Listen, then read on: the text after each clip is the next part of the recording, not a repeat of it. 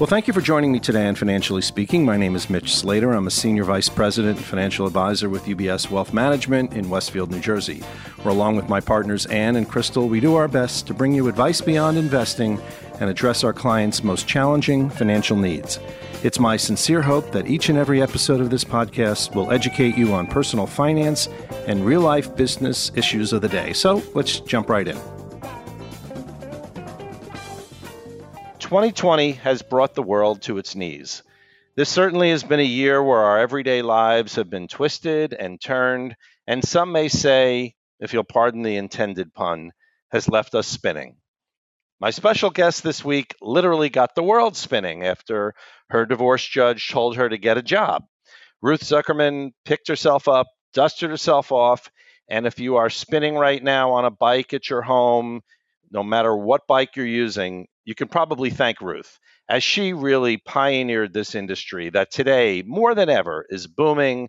And now, as most gyms remain closed or kind of a bit scary to even think about going to, has really helped create a community of people that she could help and inspire and truly change their daily lives forever. I, of course, am talking about Ruth Zukerman, who is best known for co-founding SoulCycle, and then, why not, Flywheel. And doing this at age 48 and 52. And as Ruth says, it was the evolution of the life she had lived so far and the right circumstances at the right time. She then went on to write a New York Times best-selling memoir, Riding High, How I Kissed SoulCycle Goodbye, co-founded Flywheel, and built the life I always wanted. A book we're going to talk a little bit about later, but trust me, you're going to want to add this to your summer reading list if you have not read it already. And the story of Ruth is far from done. And since we are all talking Hamilton speak right now, she is not going to give away her shot. So welcome, Ruth, to Financially Speaking. Thank you so much. And thank you for that generous intro. Oh, my pleasure. My pleasure. I had to throw the Hamilton thing in. I was obsessed anyway, seeing it a few times, but now that I can just watch it whenever, it's really amazing. Well, first, I want to give a shout out to our mutual friend, Esther Peyron, who tells me that she began working out at your dance studio on West 72nd Street while Esther was busy freelancing at MTV as a photographer, which I think was somewhere in the late 80s, probably. When I asked Esther to describe you in one word, she actually gave me two: resilient and meditative. Both great words. So let's start with the obvious. What has 2020 been like for you? And first of all, I hope most of all that you and your family are healthy and doing well. Appreciate that. And everyone is healthy. And I'm very thankful for that, obviously. I mean, talk about having to pivot. It really threw me for a loop because after I left Flywheel, which was at the end of 2018, I've been spending my time, really trying to be thoughtful about what was next for me. And I had some ideas that I was following through on, and then the pandemic hit and it changed everything because I'm kind of a brick and mortar girl, if you will. And so I was planning on continuing in that direction with a more specific focus. And yes, the pandemic happened, and obviously that threw brick and mortar out the window and definitely caused me to kind of start again from square one. And as a result, I am actually in the process now of teaching classes online and, quite frankly, surprisingly enjoying it. I was a naysayer at first because I thought, how could I possibly touch my community in the way that I do when it's a live class and everyone's right in front of me? But with Zoom, I will say, you know, there is that interaction, and to a certain extent, you can still do it. And so that's been actually a really nice surprise. Yeah, it really has been. I had just started doing some simple types of, wanted to start doing more core exercises and lifting and stuff like that. And I've been doing that via Zoom with somebody locally who I had just been referred to literally a week before all this happened. And, we've been able to manage to do that a couple of times a week.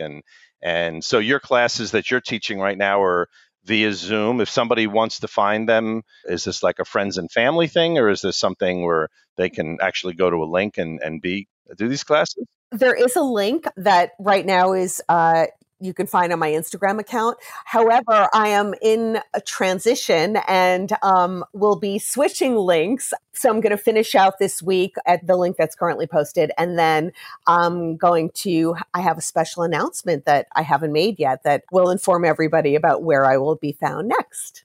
That's great. Are you feeling stranded out there? I mean, how are you making every day count, in a year where half the time, at least in my circles, I don't even know what day of the week Oh is. my I mean, God, I really. know. It's so hard.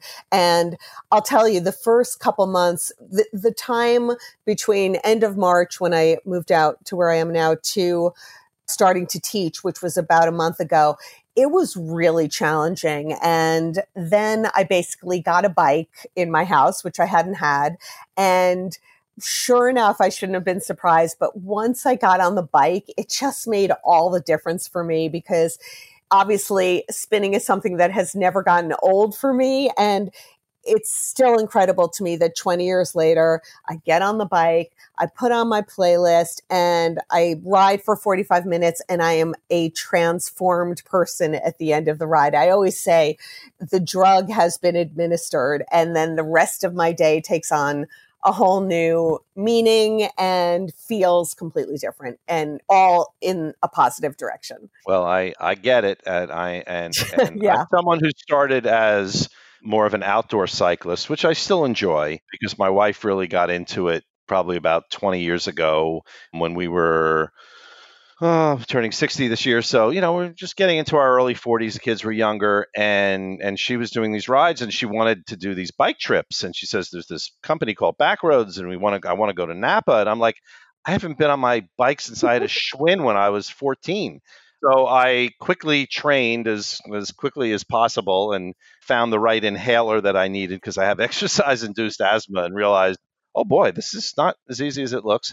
And then we started doing some of these bike trips and really loved biking outdoors and I still do in the summer, but I refuse to go when it's really hot and humid because I'm just makes me sick. It's Yeah. just not fun anymore. Yes. Whereas I can have the two fans on me on my bike at home, and quite frankly, I get a much better workout in every sense of the imagination. So I like to start every episode. I always credit this guy. His name is Flip Flippins. It's his name. And he wrote a book called Your First Story, which is kind of the one that you're born with. If we can go back a little bit and talk a little bit about that and how that has had a tremendous effect on your life in many ways in your childhood, because you certainly in the book speak very frankly about a difficult relationship with your mom and sadly losing your dad way too young. But where'd you grow up? I grew up in Roslyn, Long Island. Mm-hmm. My father was a physician and my mother was a psychotherapist. And it's funny, as far as I was concerned, I had the perfect childhood. And it wasn't until I started really delving into some of the issues that remained challenging for me as I grew up and became an adult. It was only until then that I really started to learn about my childhood and what went on. And it was the only way I could ultimately understand myself and make improvements and kind of alleviate some of the challenges that had been recurrent in my life. And yeah, I had a very challenging relationship with my mother. She was a narcissist, and as a result, there was really no room for me. And she loved me very much and did the best she could. But there were ramifications for having a narcissistic parent, as we all know. And I kind of didn't have a voice. And everything she said was more informed than what I said. And I ended up growing up with very low self-esteem, very little confidence in myself. And boy, does that take a toll as you get older. And boy, does it dictate your choices, and a lot of them not so good choices. Mm-hmm. But you got out, you studied dance at Mount Holyoke and started to begin to find a place in the world. And for you at that point, I guess you felt dancing was kind of your golden ticket. Yes. I started taking dance classes when I was 8 years old, ballet specifically. Eventually, as I got a little older, I tried different kinds of dance, jazz and modern, and took to those genres more naturally than I did to ballet, and really derive so much enjoyment from dancing. And again, looking back, it kind of made sense to me because it was hard to find myself and my persona in my home and in my family. And dance kind of became an escape for me and a safe place for me. And I was really able to kind of find a very specific persona when I was dancing. And so it's no wonder that it became a very important part of my life. And yes, I had decided early on that I wanted to pursue it as a career. And one of the reasons why I chose Mount Holyoke was because it had a great dance department and it was a strong school academically, and I felt I could kind of get it all. And so after graduating college, my goal was to have a career in dance in New York City, probably the toughest place to break in. And boy, was it tough. And a year and a half, 2 years in of audition after audition and rejection, I decided it's not working. And then it was kind of a big fish out of water moment where it was kind of like, what am I going to do now? I certainly understand that because I wanted to be an actor, and that was my first love, and studied at Northwestern and studied at HB Studios and acted in college. Ironically, I went to college with Alec Baldwin. He never acted, and I was in all the shows and we were friends, and he was very politically involved, and, we were involved in some other ways. And then, things didn't quite work out for me in that area. And then all of a sudden he winds up doing this. But I like the guy, so I'm not gonna beat up on him because he's a good guy, and we had a lot of great times. But interesting talking about the dancing, because recently I interviewed a friend of mine, Maureen Van Zandt. She began her career as a dancer, and she was very lucky. She got into hair. I mean, right when it came out. But she really talked about the painful times auditioning in the late 60s. And that really was that was it. I mean, that led her in a lot of other fun directions in the music world, where she, was dating somebody in Jimi Hendrix band, and, and was at Woodstock. And then, of course, she went on to co-star with her husband, Stephen Van Zandt, in The Sopranos, and has her own theater company. And I've known her through the nonprofit world of music education. But the point in bringing that whole up is really, what you're saying is that not so easy, as ABBA says, to be a dancing queen. I mean, it obviously, taught you both figuratively and mentally how to stand on your own 2 feet. I mean, I just think of a chorus line as sort of the classic idea of what it was like, I imagine, auditioning for dance roles. Yes. Yes. Yeah. So it took a toll on me, definitely on my self-esteem once again. And because it was so low at that time, as I said, had fish out of water, had no idea what I was going to do next, nor did I have the confidence to think I could figure it out.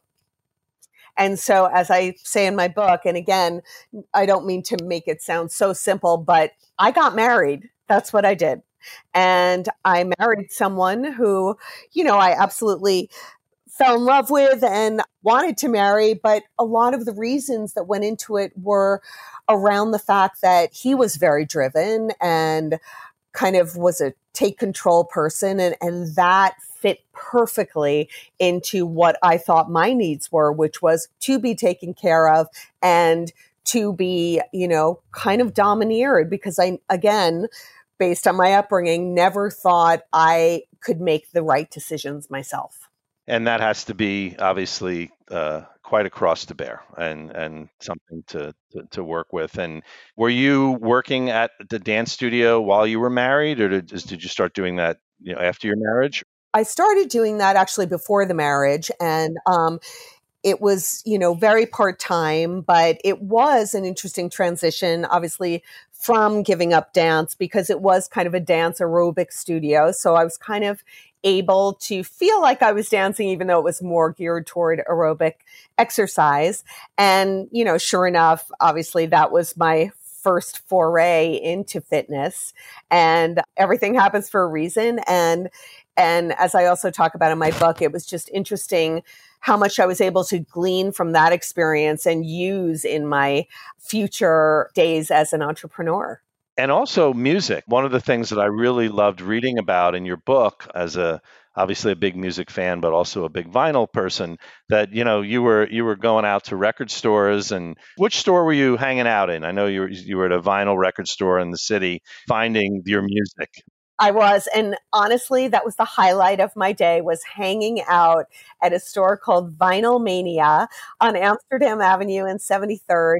And they had a guy sitting there spinning records, and you could listen to whatever you wanted to listen to. And it was the highlight of my day because, yes, I was exposed to music at a very early age through dance classes and also through my father's love of music. So there was always music playing in my house. I played the flute, he played the piano. So it became a very important part of my life, and really such a driving force in how I ended up spinning, because music is such an integral part of the success of a spin class.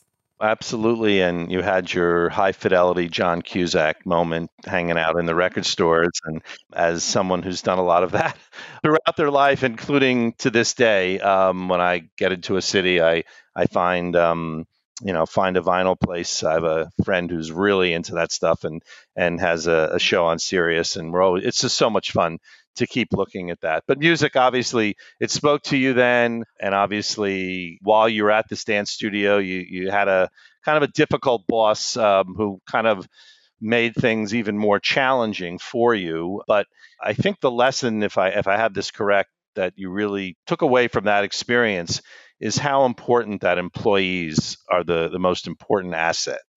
That's something I think you found in that studio. Yes, they're the most important asset, and therefore it's so important that you are mindful as to how you treat your employees.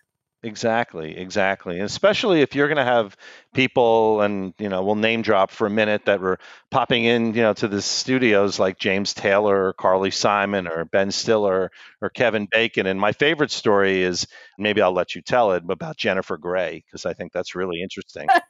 Right? It was interesting timing that she was coming and taking class. This was before Dirty Dancing. And, she was an aspiring actor at the time, but nothing big was happening for her. So she decided she would train to be an instructor there. And I trained her personally. And then during that process was when she got the role in Dirty Dancing. And as I say in the book, she quickly gave up her career as an aerobics instructor and was certainly on her way. Well, Patrick Swayze didn't teach her anything then. It was all you. You taught her. There you go. Thanks, Mitch. I'll take it. Well, and you should. That's just such an iconic movie, and really a wonderful story when your life just sort of fits into history in many different ways. And I've had some weird moments like that myself, so I get that.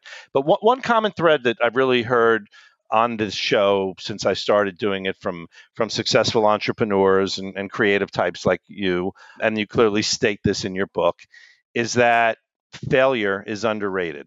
And I wanted to talk about that because I know we talk about a little bit of examples, but it's really more about trusting your own intuition. I think you can speak to that pretty well. Absolutely. I mean, failure, I learned through experience, is just such a learning opportunity, because it's the only way you figure out what not to repeat moving forward. And I certainly had a lot of failure moments. And during many of them, in retrospect, my gut knew what was right, but I didn't trust it. And sure enough, that led to failure. And when I have trusted my gut, it's paid off. And so that in itself was a huge learning lesson. But I love to share that with people, because it's so easy to let failure stop you and dissuade you from continuing. And for me, it just became the impetus to try harder. And obviously, I think the most glaring example was opening up Flywheel after SoulCycle didn't work out, and literally opening up a business that became the competitor to the business I started. And many people often ask, how did you have the strength and the drive to pick yourself up after that horrendous experience, which it was after SoulCycle, and do it again? And my answer is always, I couldn't imagine not. I just, this is what I did. This is what I do. And so it just became logical to do it again. I couldn't imagine not. And it's so interesting. And unfortunately, we haven't come up with a better word for failure, but because I just hate the word. But the reality is, we live in a society of win, lose, pass, fail, so to speak.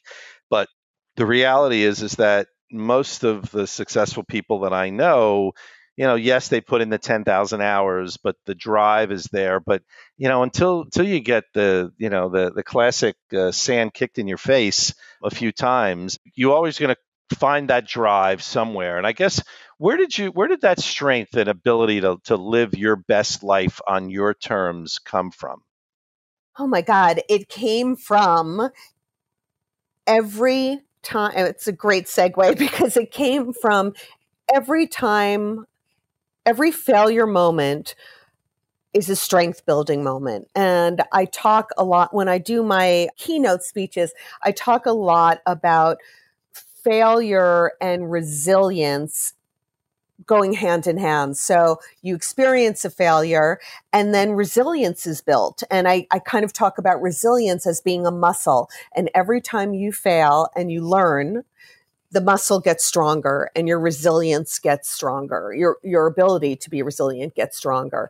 And then that builds over time. It builds with every successive failure and your strength is there. And ironically, the strength happens because of the mistakes, because of the moments of failure. And I honestly think that's what allowed me to persevere, because of this kind of resilience that kind of just happens.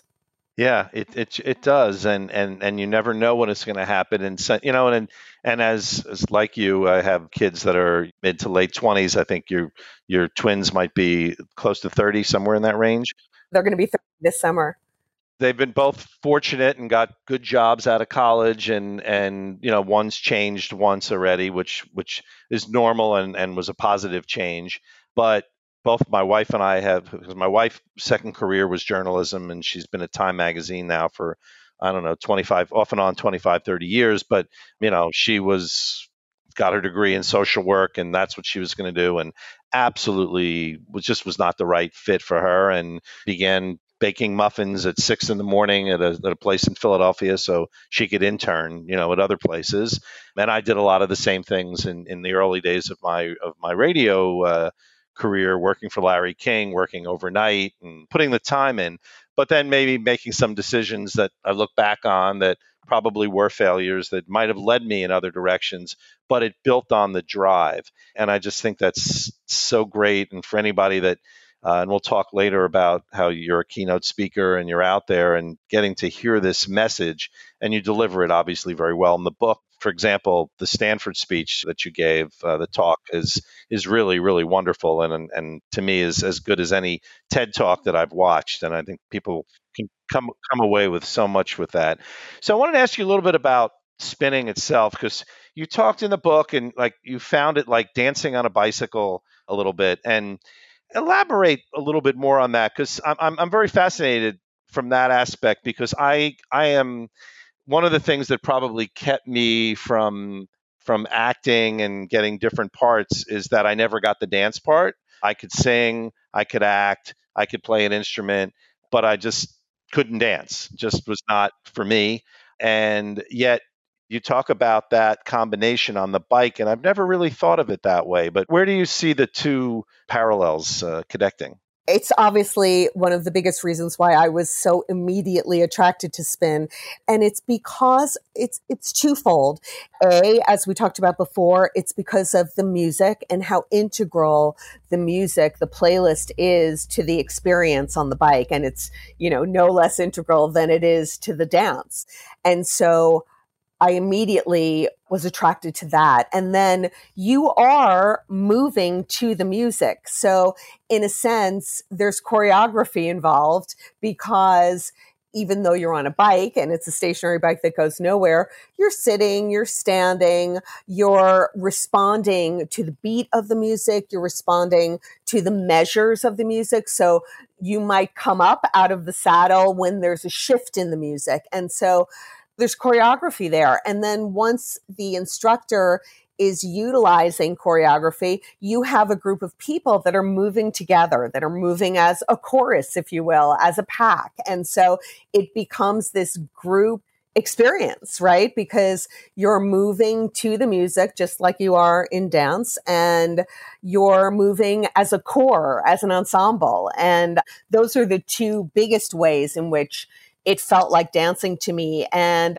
there are some movements, some other movements you can do on the bike that kind of make it feel a little more like dancing. But for me, I was very careful about what I did on the bike because safety was always first and foremost the most important thing. If I'm giving a class to people, I want them to come back. I don't want them to get injured. And so there is a line that, I've seen so many spin classes over the years that where people really get carried away and are doing all kinds of crazy movements on the bike, which in my opinion can be dangerous. So I just wanted to throw that in that with that being said, I've always been very careful about not doing too much. I was going to ask you this later, but it fits right now because one of the things that I love about it, and the other thing that I struggle with, and I know this was a big part of Flywheel specifically, is all of the metrics. And maybe it's just me because I was never a good test taker and I'm a very type A personality. I have to shut that part off of the screen. I cannot watch and see what my ranking is. It's just it's painful. I don't know, I just find that very, very painful. And I look at some of the numbers that some other people are doing. And again, it's not fair. I'm 59, and in okay shape, but I don't know who else is on a ride at any other time and what their fitness level is. But it's just always sort of, I guess, what's your general thinking when it comes to the resistance, the cadence, and all of these different things that are on there? Is it meant for everybody, or maybe for some people, that's why you get the opportunity to shut that off?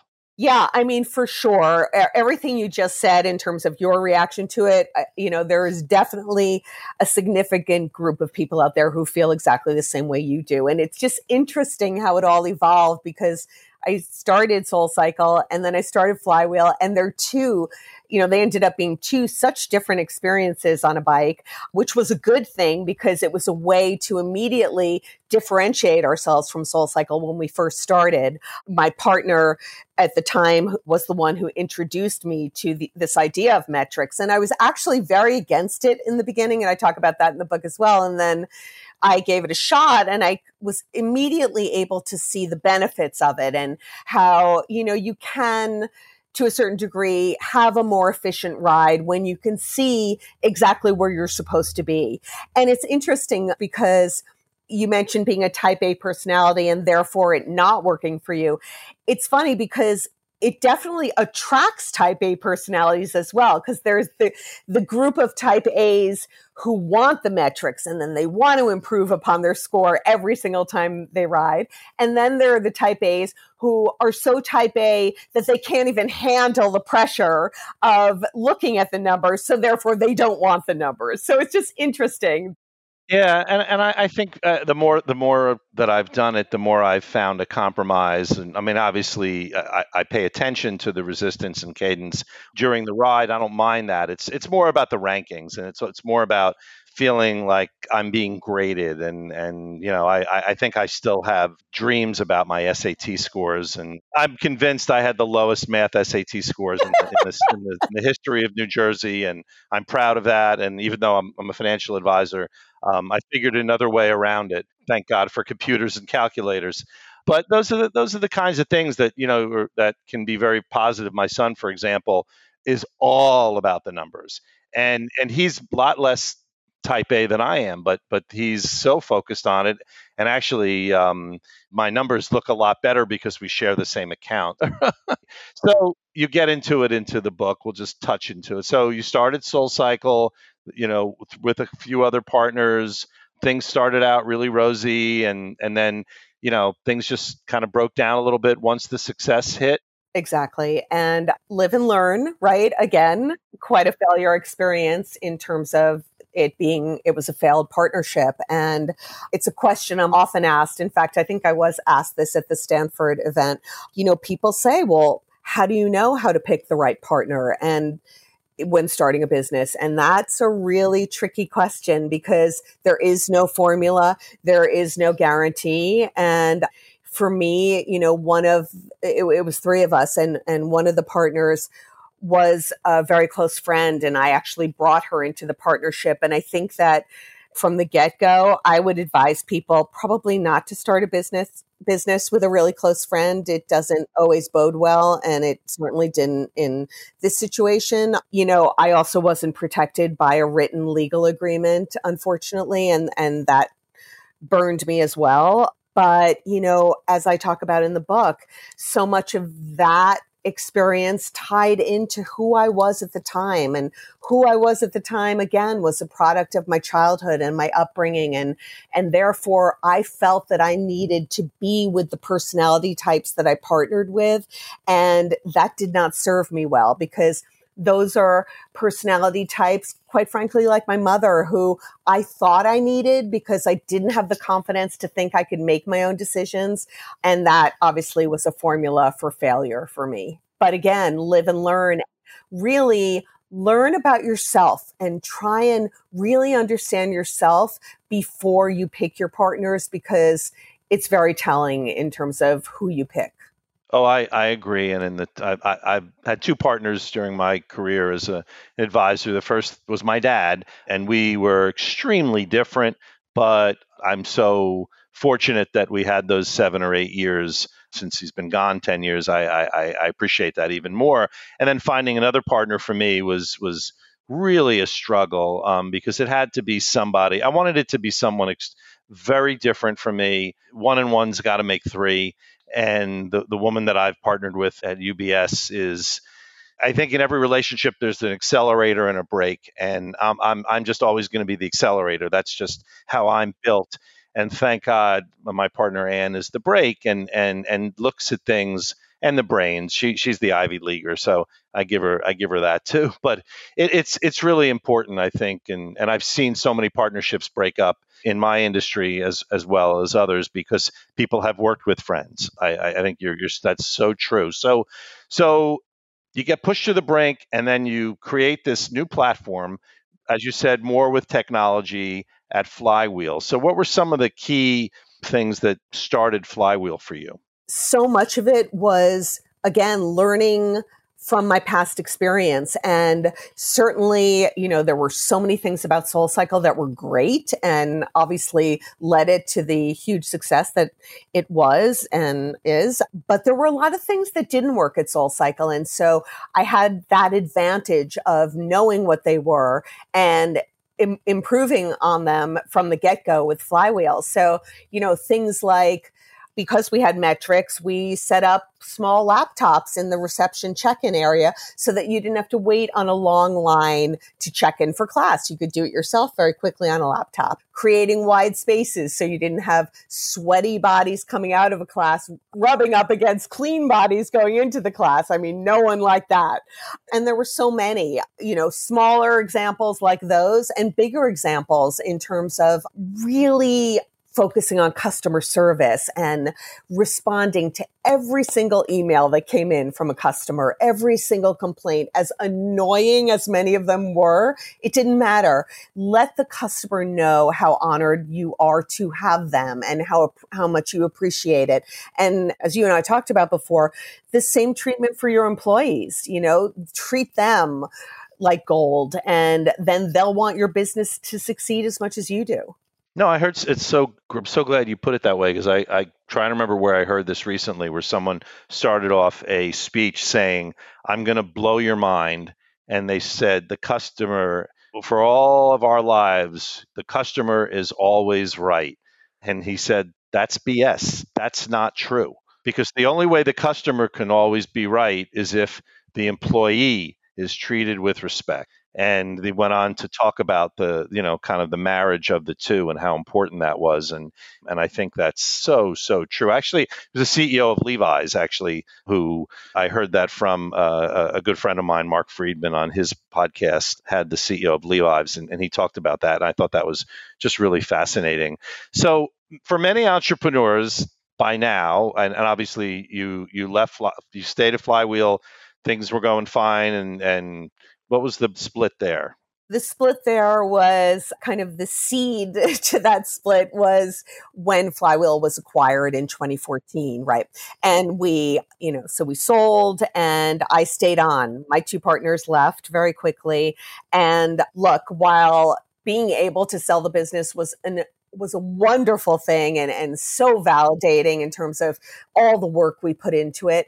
A lot of negatives go with it as well when you're a co-founder and you stay with the business, because obviously there's going to be a huge amount of change. And there was, and it was all about scaling the business, which of course I expected, but it was a very different type of team at the top. And, they ran the business very differently and made a lot of their own mistakes. And it was frustrating because there was a certain amount of, we know better. And I know that happens a lot too when businesses are taken over. And, a lot of the quote unquote old school people kind of are shown to the door and you have a whole new team who didn't necessarily experience what we all did in the beginning. And so there were a lot of learning lessons for them. And it was kind of hard to watch that and live through it when I kind of knew more. And the team that took over, they had no experience in fitness businesses. And so that unfortunately was a disadvantage for them. And that probably is the story 80 to 90% of the time. I mean, that I've heard that all the time, including my brother had a brownie business that was very successful in the 80s. It was sold to a major corporation, and he knew within a few months that this was not for him. And I'm anxious. My friend Gary Vaynerchuk just sold one of his wine companies, Empathy Wine, to Constellation Brands, this conglomerate. And I'm anxious to see how long Gary stays with that, because he's very specific in the way that he runs all of his businesses and all of his social media. Yes, and I just have to interject and tell you that I've heard Gary speak, and his speaking really left an impression on me. He is quite a character. He is. Gary's been a friend and full disclosure, a client, and I'm allowed to say that I have a signed document. So whoever's listening in compliance, there's a signed document that allows me to say this, so you know. But I've worked with Gary and with Vayner and been watched the evolution over the last 20 years, and it's pretty fascinating. So you just keep getting stronger, smarter. You keep focusing more on the mental component of what you learned, and I think that's such a great takeaway. I want to talk a little bit about the ride, because I think it's really interesting, and I think there are a lot of listeners that are riding at home right now. And what do you think, as an instructor, and obviously you are one, what do you think makes the perfect instructor? There's just so many different factors and in different people that I've found that very focused on the music, or very focused sometimes just on themselves. Thank you for bringing that up first. And Peloton I have a full disclosure of Peloton, but there are many of the instructors that I know within 5 minutes are not right for me, because I know who they're focused on. It's not me. Exactly. Yeah. And you know what? There's obviously there's not one pat answer to your question. And there are plenty of successful instructors out there with very different styles, and, and there's someone for everyone. For me personally, it was always extremely important from the get-go that the instructor makes the rider his or her priority. And that's something I did from the start. And I guess I know that I learned very early on that so much of the success of the class was about the instructor's ability to connect with the rider and actually make the ride about them and not about themselves. And when I started, actually both SoulCycle and Flywheel, I made that the number one ask of all the instructors who would work with me in either place. And again, after I left Soul, I mean, that changed quite a bit. But at Fly, I made sure, since I obviously stayed there much longer. And so I made sure that was consistent among all the instructors, that priority was connecting with your riders, noticing them, giving them a shout out, listening to what they had to say at the end of the class or before the class. And it was that connection that really brought everybody back, sometimes 6 days a week, 3 days a week, whatever. That's what people want at the end of the day. They want to be noticed and they want to be paid attention to and they want to be connected with. That's what human beings want. And certainly with a pandemic, it's been challenging for all of us human beings because we just instinctually want to connect. Oh, it's the hardest part of it all. It really is. And I mean, we've begun some social distancing barbecues at our house with one other family, and we're doing everything right, and we follow all the rules. But it's just not the same, and it's that I miss. I mean, as somebody like Esther, who's spent a good part of the last 30 years in pits at Springsteen concerts, very close to the stage, it became a community, which is not going to exist again, unfortunately. That I don't see coming back so quickly. I'm just even hugging my mom. I mean, that was, which I did on her birthday, because I just said the hell with it. And I had been tested too. So it was, I felt safe.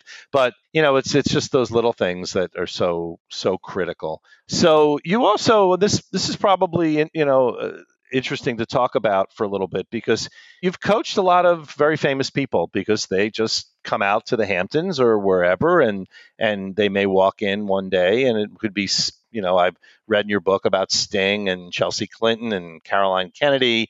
And, as somebody who worked for Larry King for a number of years and has been around a lot of celebrities, I got over my intimidation very quickly, with the exception of Bruce. Every time I meet him, I'm out of my mind. Understandable.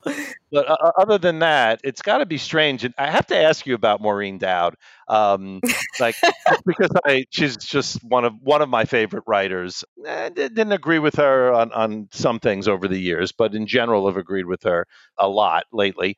And what was it like working, with some of these celebrities, or did they just really want it hands off and just show me what to do and treat me like everyone else? And yes, for sure, a lot of them do want to be treated like everyone else, or definitely some of them want hands off and they kind of want to be in their own space and don't want to be a spectacle of attention. Maureen Dowd was a long time ago. That was in the beginnings of SoulCycle, and she was one of those who definitely wanted her own space, as did Caroline Kennedy. And again, completely understandable. And I think for me, the more I was around celebrities, the more I could kind of intuit what they might want or not want. And, as you just said, the more you're around them, the more you get a little less starstruck and realize that they're human beings. People, Yeah, they're human just beings. regular. I mean, you're out in Sag Harbor, and I've spent a lot of time out there, and have run into Paul McCartney and run into Billy Joel, and even though I know Alec Baldwin, he's all over the place. So you just sort of get used to that kind of lifestyle. But I do have to ask you that if Sting was in your class, did you immediately change the music and say, we're starting with Roxanne? And then, interesting anecdote in response to that, which is that Sting made it very clear that he did not want any of his music played in class. And I totally respected that. And, quite frankly, the biggest, most intimidating moments were, typically people would sign up for class the day before because the classes would get full. And every once in a while, Sting would show up after not signing up the night before. And sure enough, I would have a Sting or a Police song on my playlist, and I would freak out before class, like, oh my God, he's not going to like this. But I would surely tell him before the class, and he was a total good sport about it, and told me that the real reason was because he would start singing in the class, and he really didn't want to do that. So I know, but he was awesome and absolutely an extremely thrilling person to have in class because of my love of his music. And it was definitely fun if I did know he was going to be in class to kind of curate my playlist in a way where I would actually introduce some music to him that he hadn't heard. And he would tell me that and say, oh, what was that artist? And that would make my day. Oh wow, that's fascinating. And I understand from Little Birdie that you actually have a Springsteen story as well. From Esther? Well, yes. No, because I can't remember which one it is. And the first one that comes to mind was early on in Flywheel days, and we were literally in the middle of a very important board meeting, and our assistant came in to interrupt this extremely important board meeting to tell us that Bruce Springsteen's assistant called because Bruce wanted to come to class. So we were all, I can't think of a better reason to interrupt a board meeting. And so we were all beside ourselves, only to find out that the assistant who called for Bruce Greenstein. Exactly. Oh my God. So that was the first story that came to mind. That's great. Because I have to tell you, Bruce is pretty consistent with his exercising. Spinning is not in that guy's. I mean, I know people that belong to the same gym with him for many years. So that when I heard this, I'm like, wow, Bruce went to a Flywheel or a SoulCycle class. Okay, Bruce Greenstein. Well, I'm sure you immediately grabbed all the Bruce Greenstein music you could find and put quite a playlist together. Of course. And, the Bruce Springsteen rides never get old. They're always requested. And I'm always a believer that you can spin to anything, just as long as you connect to the music and love it. And so I could use, anything from whatever, Born in the USA to I'm on fire. It doesn't even matter. Yeah, anything. there is. And I've actually probably made 20 to 25 of my own Bruce bike playlists over the years. So I there's different meanings for different songs that work in different ways. So what's the title of your book, Riding High? What does that mean to you? Riding high. It just means a lot of things. There are a lot of meanings. I mean, at first there was some pushback because people thought I was referring to riding high on drugs. Well, the first time you see the title, that's what's going to hit you. So for me, because I haven't tried that, but okay. I don't think you need to, and that's exactly no, I don't, because plenty of endorphins coming. I was going to say you are riding high, and you're riding high on the endorphins, and it's those endorphins that really got me through so much of my adult life, and at the same time, it indicates kind of taking the high road, and I feel like I've done that throughout my career, and I've really put a lot of energy into trying to maintain a good reputation as a boss, as an entrepreneur, as a business owner, because what I have found, Mitch, unfortunately, throughout my business career is that there are many people in business who don't take the high road and who don't exhibit great behavior. And so I really wanted to be a response to that and see if I can prove that, yes, you can be successful in business and take the high road and be a good person and treat people fairly. I think that's a beautiful, beautiful way of putting it. So you're out there giving a lot of speeches, and I've seen a couple of them. So is there like one question you're always asked, or maybe one that you're surprised that nobody has asked about? That's a good question. I think that the most common questions that come up a lot are, as I pointed out before, how did I keep going after all of the setbacks? How do you choose a partner? I think those are the two most recurrent questions. Yeah. In terms of ones I'm surprised at, I honestly can't think of anything off the top of my head right now. That's fine. I think that you've covered what I would think would be the ones that most people should ask. Are your daughters into spinning?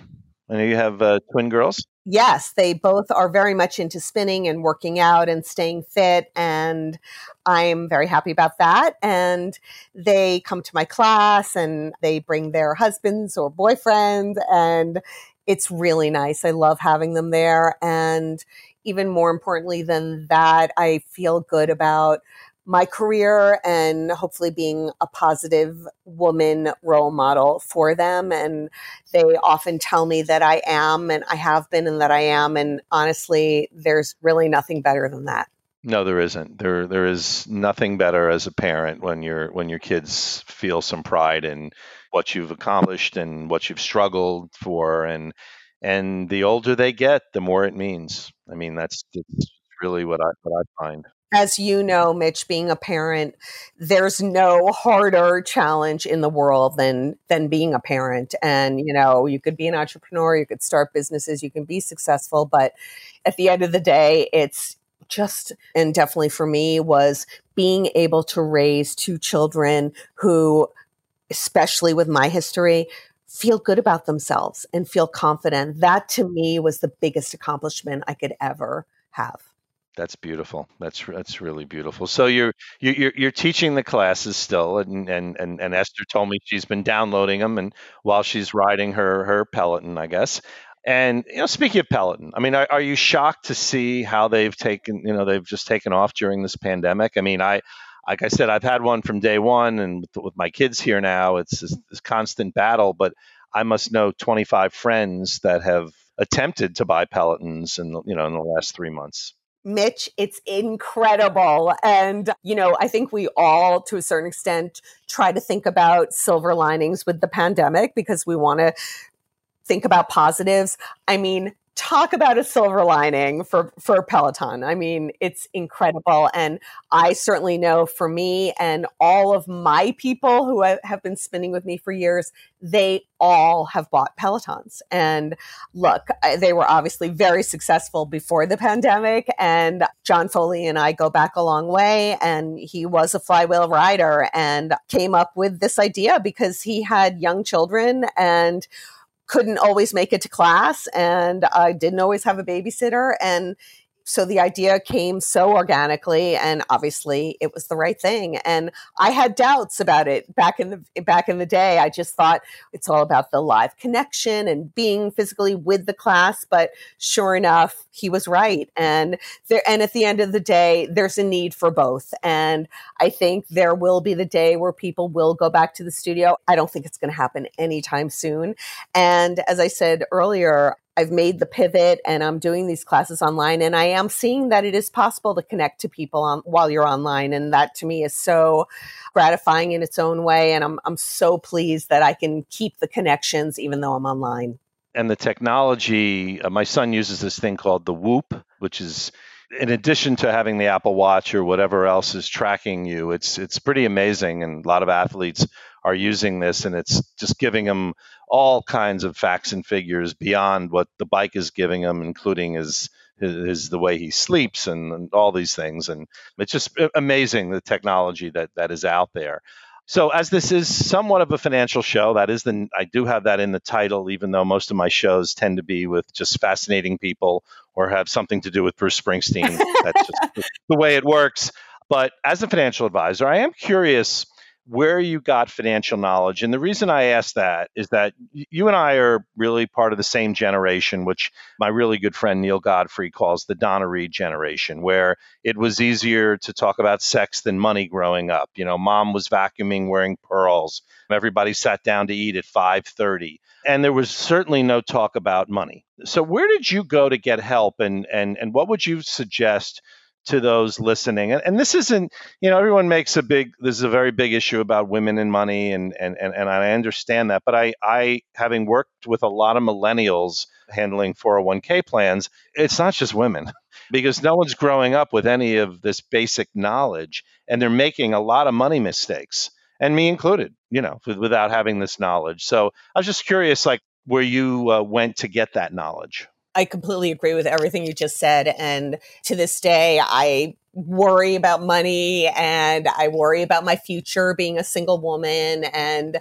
it's scary. And it there's a certain fear that's always there around money. And fortunately, you touched earlier upon the fact that you're talking about type A personalities, and spinning definitely attracts type A personalities. And as a result, literally from my early teaching days at Reebok through SoulCycle and Flywheel, there were so many finance / type A personalities that showed up in my classes. And as a result, I built relationships with many of them. And I have a few very close friends who are very accomplished finance people. And so I have my own kind of little team that I can go to and ask advice. And they want nothing more than to advise me and help me as friends. And so I'm very fortunate to have that. And that's helpful. Everybody needs a team around them, no matter what they do in their life. It is so true. So just two quick kind of a lightning round questions. One really is about the S word, and I bring this up with a lot of entrepreneurs like you, and that's stress. Because for me, that's what got me on the bike to begin with. Let's say it's something I deal with every single day. It affects my health. I do everything I can possibly do to avoid stress, but stress is just going to be there. And it, shows up in things like IBS or reflux and all those other fun little things that are out there. But I'm just curious if you have any other great tips for stress, because, it's just something that I know for me personally and for many that I talk to, it's just something that's a constant battle. Yeah, absolutely. And, obviously being in fitness and starting to spin businesses, I did have that built in because I was first and foremost an instructor, and I'm always an instructor. So I was teaching classes, and that was a huge help in managing my stress. So I think it's twofold. I think exercise is super important for managing stress. It makes, as I said earlier, it just makes all the difference in your day if you work out at some point during the day. And secondly, I think it's so much about communication and verbalizing what you're stressed about. And hopefully if you do have partners, they are partners you can trust and partners you can talk to. So if you're stressed about something in the business, you can, tell them about it and get their opinion on how to manage whatever the particular problem is. I think that, the culprit in stress for so many of us is, you mentioned disease and IBS. And I think that so much of it is a cause of repressing what we're feeling. And I think so many of us struggle with that. And the more you repress, the more stressed you are, and it doesn't go away until you talk about it. I'm also a huge proponent of therapy, and therapy has helped me enormously in terms of figuring out what stresses me out. And again, I don't know unless I talk about it. So fitness, talking about it, two most important things. Absolutely. I certainly agree. Is there one song that either has been on your playlist more than any other that just kind of epitomizes what you want people to get out of a ride? Or it could be an artist, but if it, a specific song? It's interesting. There is one song and no one's heard of it. It doesn't have lyrics, and usually I'm a big proponent of lyrics, but there's something about this song that is so inspiring and driving, and it kind of progresses and pushes you as the rider. It's called Niton, Niton. The version that I like is done by the very famous DJ Eric Prydz, Prydz. Anytime I play it, I'm asked whose song it is. I know his accountant, actually. Oh, that's so funny. And I'm telling you, Mitch, it never gets old. And whenever I include it in my playlist, I will surely get a great class at the end. And what was that song? And so that's a huge one. And there's one other that is a mashup that was given to me by a DJ that we had employed in the very beginning of Flywheel in 2010. And it's a mashup of Jay-Z and Van Halen. And it's very short, unfortunately. It's under 3 minutes. And it's a mashup of the PSA, Jay-Z, and Van Halen right now. And it's so genius. And it's the best way to end a class. And again, everyone wants it when they hear it. Where did you get that? And then I end up sending it to people, and it's awesome. Oh, well, it sounds great. And I know anyone listening to my show on Spotify, go check out. You might not be able to find that one, but check out Maitan. Certainly, I would imagine that would probably out there in the streaming world somewhere. The last thing I always credit Tim Ferriss with, because he does this in his book Tribe of Mentors, but I just love this question, so I just kind of borrow it and end my show with it. So you are granted a billboard, and on this billboard, it could be any message that you wanted to deliver to the world. What would it be, and why? Life is about resilience and reinvention, because that's my motto: resilience and reinvention. That no matter how much we fail, we build strength, we build resilience, and we get to reinvent ourselves over and over and over again. That's beautiful. That's beautiful. I love that. Ruth, I can't thank you enough for taking time today to not only share your stories about SoulCycle, Flywheel, but really to speak from the heart. And I know your words in your book and your speeches and of course your rides are really helping people every single day. And I hope you know that, and you make a tremendous impact on people's lives, and that's something that should have you wake up every day with a big smile. I have to take one of your classes now. I think I might have taken one in the Hamptons years ago, but maybe even at the DC one. But I certainly looking forward to whatever is coming next. The book is available everywhere, Riding High, and we're going to link to it on Amazon on the show page, or support your local bookstore. I tell everybody if that's possible. We're also going to link to Ruth's webpage so you can arrange to have her as a speaker. There are a lot of companies when I am going to speak to folks at my organization. I have like 5 different ideas already for you, Ruth, because there's just so many great things that you've discussed here. And I really look forward to actually meeting you when the coast is clear, because that's really, for me, the most frustrating part of doing the podcast the last few months is not being across the table or wherever we are in a studio. It does change the dynamic. Thanks to the folks at Resonate Recording for the quick turnaround as they've been doing on the production work.